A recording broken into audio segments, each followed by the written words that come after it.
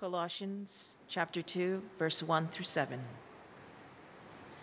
For I want you to know how great a struggle I have for you, and for those at Laodicea, and for all who have not seen me face to face, that their hearts may be encouraged, being knit together in love, to reach all the riches of full assurance of understanding and the knowledge of God's mystery, which is Christ, in whom are hidden all the treasures of wisdom and knowledge.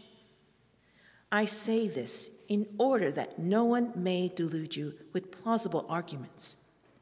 For though I am absent in body, yet I am with you in spirit, rejoicing to see your good order and the firmness of your faith in Christ. Therefore, as you received Christ Jesus the Lord, so walk in him, rooted and built up in him, and established in the faith, just as you were taught, abounding in thanksgiving. The word of the Lord. Thanks be to God.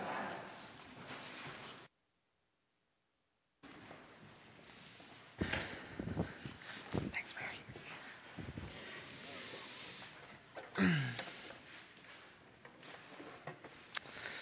Well, good morning, everyone. My name is Davis Mooney. I'm one of the pastoral interns here at Central West End Church, and it's a privilege to be with you this morning and to continue this series in Colossians. So before we do, let's pray.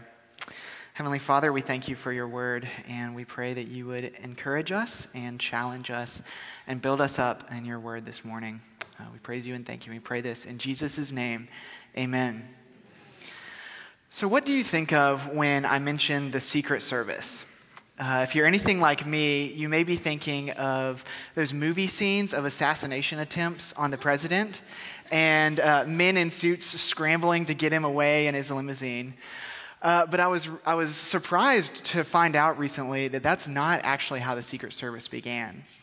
It actually was started in 1865, just after the Civil War, to fight the nation's counterfeit currency problem. It's estimated that at that time, nearly 1/3 of the cash that was in circulation was counterfeit. And people were starting to lose faith in cash, and Abraham Lincoln knew that that would have terrible consequences for the economy, and so he formed the Secret Service. And actually, the legislation that formed the Secret Service was on his desk the night that he was assassinated. So the Secret Service is now known for its protection of presidents and their families, but fighting counterfeit cash is still a very large part of their mission. And the way that agents train for this is really interesting. They spend hours and hours studying real currency and mastering it so that when they see counterfeit cash, they can identify it immediately. Well, in the passage that we're looking at today, Paul writes to encourage the Colossians in their faith and to protect them from counterfeits. We see this really clearly in verse 4 when he says, I say this in order that no one may delude you with plausible arguments. The Colossians had placed their faith in Christ after they heard about him from a man named Epaphras, who we heard about in chapter 1, verse 7. But now there are people who are coming into the Colossian church and they're teaching other things that sound plausible or attractive, but they're not in line with the gospel, which is the good news that Christ has died to take away our sins. Now, we don't exactly know what kind of counterfeit Christianity these people were teaching. We do know that Colossae was a very diverse city with a wide range of people from a lot of different ethnicities and religions. And so many biblical scholars think that these plausible arguments contained elements of Christianity, but also kind of pieces of Judaism and the local folk religion all smushed together. But we don't exactly know what those teachings were, but that's kind of the point. Like an agent training other agents to identify the counterfeit, Paul writes to encourage the Colossians in the object of their faith in Christ. So how can this passage guide us, both believers and those who are still exploring faith in Christ today? Well, I think it may look very different for us than it did for the Colossians, but I think we're still faced with plausible arguments today. There are still narratives in our society that seem so plausible and that promise so much, but ultimately are not in line with the gospel.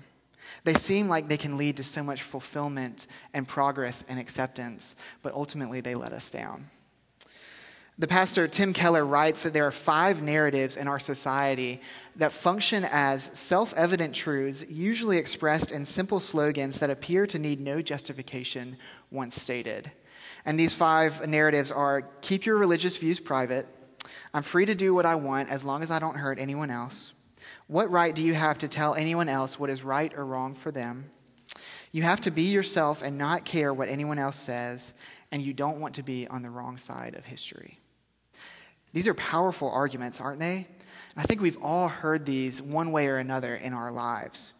And I think both believers and non-believers are swayed at times by these narratives. For those of us who may still be exploring faith in Christ, I think it's so easy to get exhausted by these cultural narratives. If they're purely controlled by humans, then it's so easy to get battered and blown around as what's right and what's wrong is constantly changing. And I think that we're also starting to see cracks in a culture that's kind of built on keeping up with the Joneses or portraying our best possible life on Instagram. I think we want somehow to be anchored and rooted, and we want to come in and rest.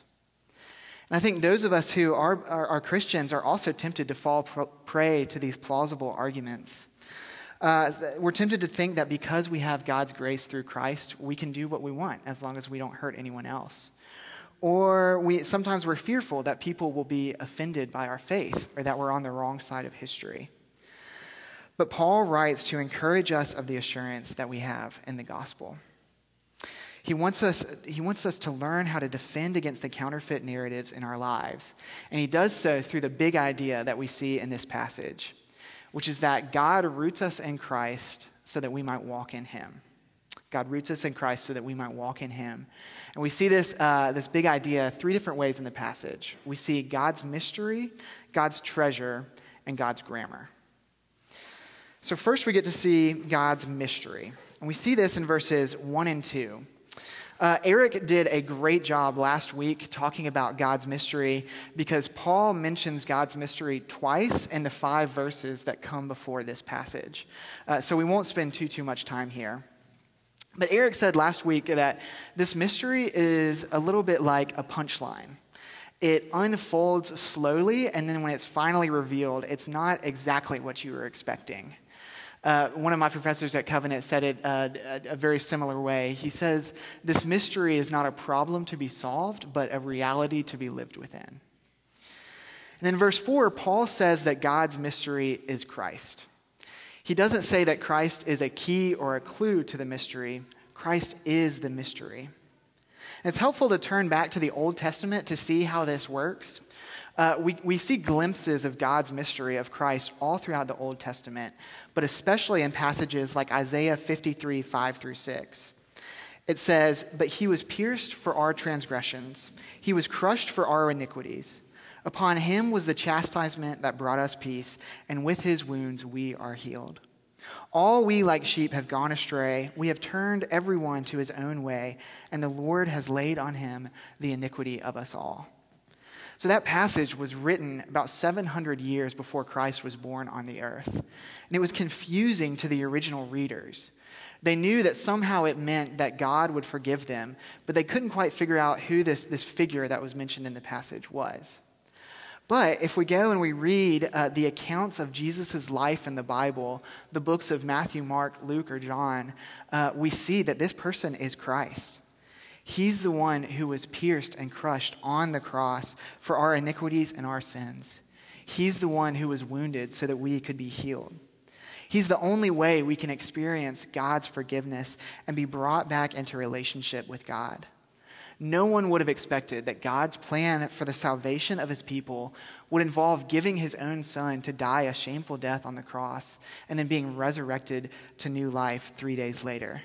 But God's mystery, his son, Jesus Christ, has now been revealed. And last week we saw how God's mystery, Christ, is the heart of Paul's ministry to all people. But now we get to see how the mystery defends the Colossian and the Laodicean Christians against counterfeits. It's what Paul says in verse 1. He says he's struggling specifically for them, even though he hasn't seen them face to face. But he gets a little bit more specific about his desire for them and how God's mystery, Christ, empowers his ministry to them. He wants their hearts to be encouraged. He knows that they're facing plausible arguments and that they're tempted to fall to those arguments. But he writes to encourage them to stay strong as they grow in Christ. He wants them to be knit together in love. He wants them to grow in a community, in a fellowship that's rooted in Christ. He knows that plausible arguments are at their strongest when they have you one-on-one. And so he wants the Colossians to be knit together and to grow up in a community in God's love and in their love for one another so that they won't be easily deluded or tricked. And finally, he wants them to reach all the riches of full assurance of understanding and knowledge of God's mystery of Christ. He wants them to grow in their understanding of God's great redemptive acts in the world and in his plan to save his people. He wants them to have full assurance that Christ alone is sufficient, and he wants them to grow in Christ together. So in order to identify the counterfeit, you study the real thing. And Paul writes so that the Colossians might know the real thing. So how do we apply this? Well, I think there are two ways. So just like Paul wants the Colossians to grow in their full assurance of God's mystery as they defend against counterfeits, I think we too are called to grow in our knowledge of Christ and of the gospel. As we learn more and more about the ultimate narrative, about God's great story to save his people, to bring them salvation through Christ, we learn more and more how to engage lovingly but critically with the counterfeit narratives in our culture. As we grow more and more in our knowledge of the gospel, we grow more and more in our assurance that it's true. I think sometimes we have a tendency to look down a little bit on knowledge. Sometimes we just want to go out and do. And that's a fine impulse. We'll see in just a little bit that Paul says that as you grow in your assurance and in your knowledge, that will lead to a response and action. But we can't respond to something if we don't know what it is. We can't defend against the counterfeit if we don't know the real. So Christ's work affects every aspect of our lives, and so we're continually called to be growing in our knowledge of Christ. And this is important, too, for those who are still exploring faith in Christ. As we start to see the cracks in some of our counterfeit narratives, don't be afraid to ask questions of your Christian friends. Don't be afraid to ask them about what the gospel is, about who Christ is, and about what the Bible says about all sorts of things like money and relationships and power. And those Christian friends may respond and they may say, actually, I'm not quite sure. I'm still learning. But if you're willing, let's explore this together. And that kind of leads to the second way that I think we're called to apply this, which is Paul says he wants the Colossians to be knit together in love, to become a community and a fellowship that's based on God's mystery of Christ. So growing in our knowledge of the mystery of Christ, it involves growing in community. As we see our brothers and sisters around us growing in the gospel, we see what that growth looks like, and it inspires growth in our lives as well. One really tangible way to do this is through community groups. Some of the most helpful and remarkable conversations I've had have been in small groups where someone was willing to say, I don't quite understand this, or I don't quite see how this works in our lives. And then someone else says, yeah, I don't really get that either. And then we have this conversation around the Bible, and we grow in that together. It's really beautiful as the Lord knits his people together and as they grow up in their knowledge and their assurance of Christ together. So we've seen God's mystery, and now we get to see God's treasure, which we see in verses 3 through 5. Paul says that in Christ, all the treasures of wisdom and knowledge are hidden. So what's Paul doing here? Well, again, I think he's holding up the real thing. He's pointing the Colossians to Christ as he's teaching them to spot the counterfeit. So like I said, we don't know too much about these plausible arguments that the Colossians were facing. But based on what we know about Colossae as a very diverse city religiously, and based on what Paul says later on in the letter, we can be pretty sure that these teachers were coming into the church, and they were saying, hey, Christ is great. He taught and said some pretty great stuff.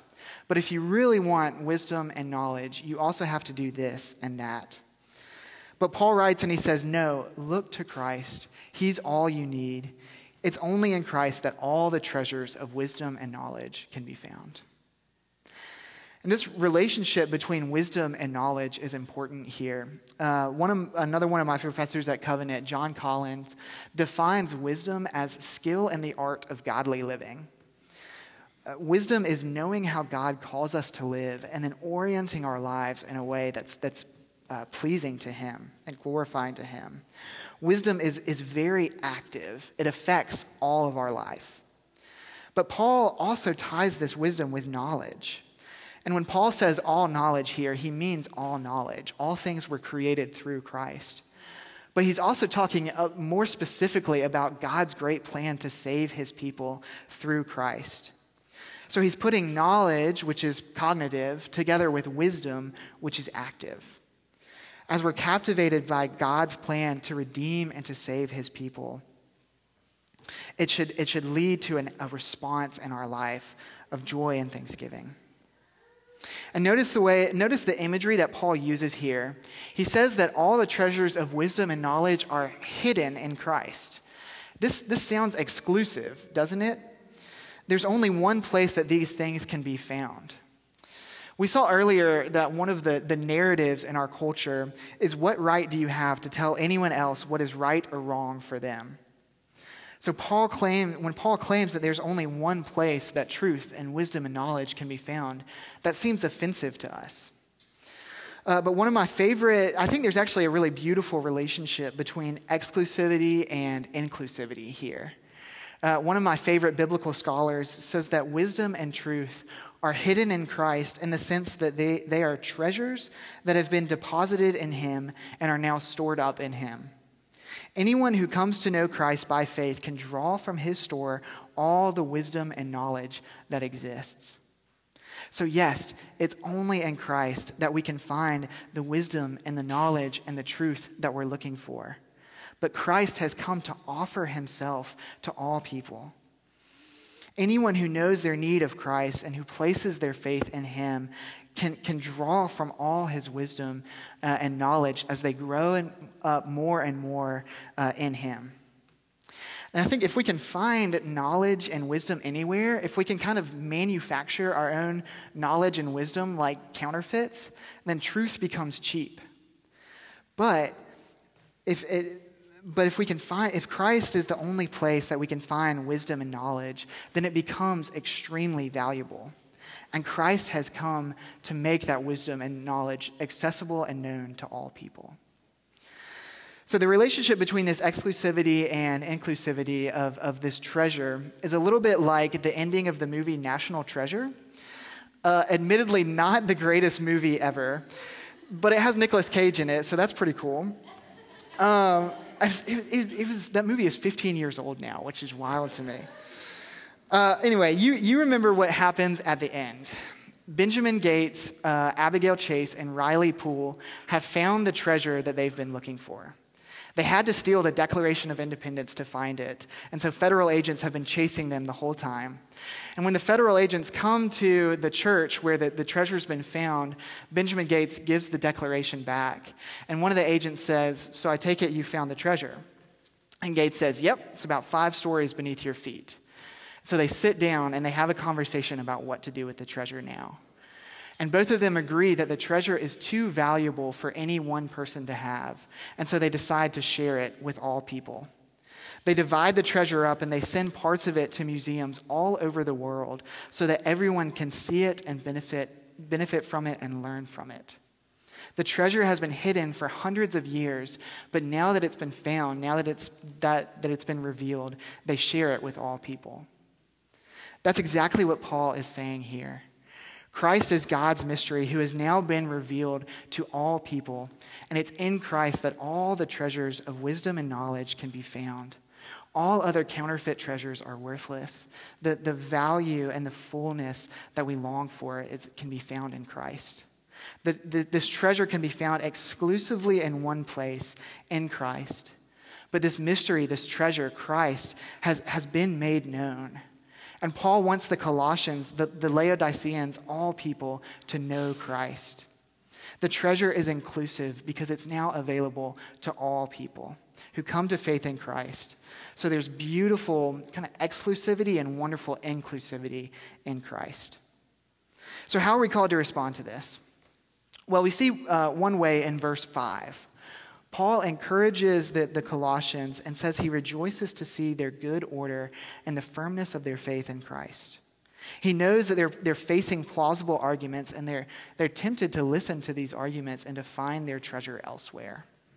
But Paul knows that they've placed their faith in the real thing, in Christ, and they've remained firm in him.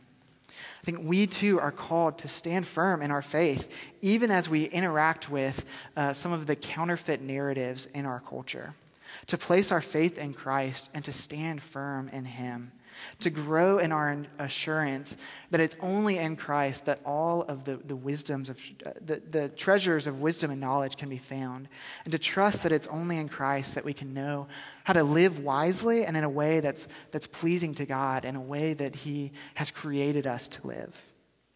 And I know that we struggle with sin and with doubt at times.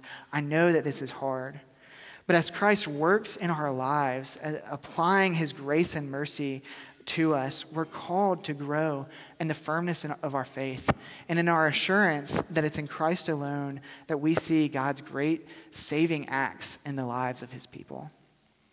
And similarly, I think we're called to be billboards to those around us of the fact that Christ has made a way to the Father. That through Christ we see all the treasures of wisdom and knowledge, but we're not called to keep that to ourselves. We're called to share it with others, to bring others into the community of God's people that are growing up in their assurance of Christ, of the understanding and knowledge of God's mystery of Christ. To lovingly help others to see the counterfeit narratives in our culture and to point them to the real narrative, which is God's work in the world. To pray that God would reveal the mystery of Christ to people of all different nations and ethnicities and languages, and that he would use us as instruments in our neighborhoods and communities and schools and workplaces as he does so. So we've seen God's mystery and God's treasure, and now we get to see God's grammar. And you may be thinking, why in the world are we about to talk about grammar? Well, if you've been listening to anything other than Gloria over the past few weeks, which you may not have been, you may have heard Taylor Swift's new song, Me. Well, one of the lines in that songs is, "Hey kids, spelling is fun." And then she goes on to talk about how you can't spell awesome without me. So if Taylor Swift can make spelling fun, I think we can talk about grammar for a little bit. And we see this in verses 6 and 7. Paul says, "As you received Christ Jesus the Lord, so walk in him, rooted and built up and established in the faith, just as you were taught, abounding in thanksgiving." So this is a classic example of Paul's use of what's called the indicative and the imperative. That first statement, "You have received Christ Jesus the Lord," is indicative. It indicates something, or it makes a statement that's true. But then that's followed by an imperative, "So walk in him." An imperative is a command. It asks someone to do something. This flow of indicative and then imperative is what the Scottish theologian Sinclair Ferguson calls the grammar of the gospel. The foundation of the gospel is that Christ died to take away the punishment that we deserve for our sins, and then he was resurrected to new life 3 days later so that we can have eternal life in him. There's nothing that we can do, be, or say to earn our salvation. It's only possible through what Christ has done for us. As soon as he brings us to faith in Christ, we're saved by what Christ has done. But we're called to respond to this by walking in him, by living the lives that he calls us to live, by being rooted in him, by being established in the faith, by being built up in Christ, and by responding by abounding in thanksgiving for all the things that he's done in our lives. Christ has wiped away our sins on the cross, and we're called to respond accordingly. So how does the grammar of the gospel speak to some of our cultural grammar? We don't often really think of culture having grammar, do we? But I think it's there if we listen for it.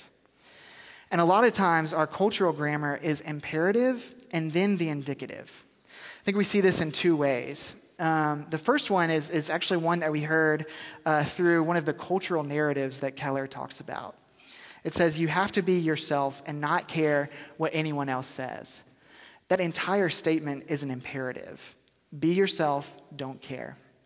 I think if we were to go on to maybe finish that statement, it would say something like, you have to be yourself because you're fine just the way you are. You don't have to care. Don't change.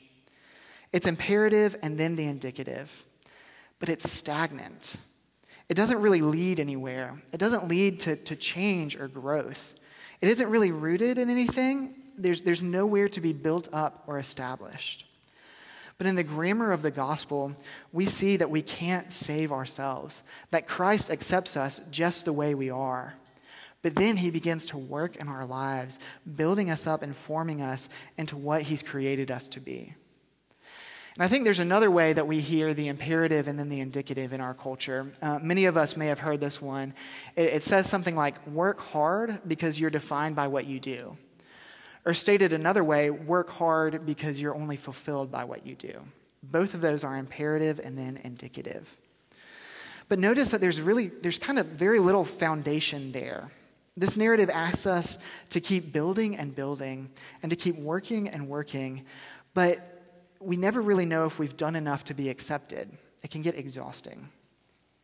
On January 30th of this year, just 4 days before Tom Brady would go on to win his 6th Super Bowl, 60 Minutes posted a video on their YouTube channel of an interview that they did with the quarterback back in 2005, right after he had won his 3rd Super Bowl. And the interviewer asked him, so what does it feel like to win? And Brady responds and he says, why do I have 3 Super Bowl rings and still feel like there's something greater out there for me? I mean, some people may say, hey man, this is what it is. I reached my goal, my dream. But me, I think, man, it's got to be more than this. This can't be what it's all cracked up to be. I mean, I've done it. I'm 27, and what else is there for me? And then the interviewer asks him, so what's the answer? And Brady just kind of tosses up his hands and he says, I wish I knew. I wish I knew. Do you hear the longing there? Brady has reached the pinnacle of success. He's worked hard and he's reached the top, and it seems to have paid off. But he gets up there to the top and he looks around and he says, is this it? Have I worked hard enough? Why do I feel like there's something more? He's followed the imperative, but he's still waiting on the indicative. And there's absolutely nothing wrong with working hard and being successful. Tom Brady will rightly go down as one of the greatest quarterbacks in history. But what would it look like to start with the indicative and then walk in the imperative? That's what Paul's encouraging us to do in this passage. Paul says that you have access to all the wisdom and knowledge that are available in Christ. You're assured in God's mystery, in his great redemptive story that's at work in the world to save his people. You aren't defined by what you've done, but by what Christ already did. And in response, we're called to walk. And Paul uses this language of walking in a similar way that we do. It's kind of a metaphor for how we live our lives. It refers to our ethical conduct. So once we've received Christ by God's grace, we're called to respond by walking after him, by following him, and to live our lives the way he calls us to live. And Paul fleshes this out for us, thankfully, a little bit. First, he says he calls us to be rooted in Christ. And notice that this is passive. He says we don't root ourselves in Christ. We are rooted in Christ.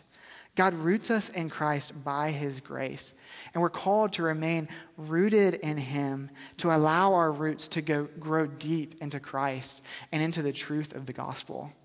And being rooted is this really beautiful picture of standing firm in all sorts of situations and not being blown around. But then Paul says we're called to be built up, to grow, to build on the foundation that's firm like the root of a tree. And it's a construction metaphor. He says we're called to allow God to be at work in our lives, building us up and constructing us and forming us into the structure that he's called us to be. And then he switches to a more legal metaphor. He says we're called to be established in our faith in Christ. This reminds me of those signs that you'll see sometimes on the side of buildings that are like carved in stone. It'll say established in 1904 or something like that.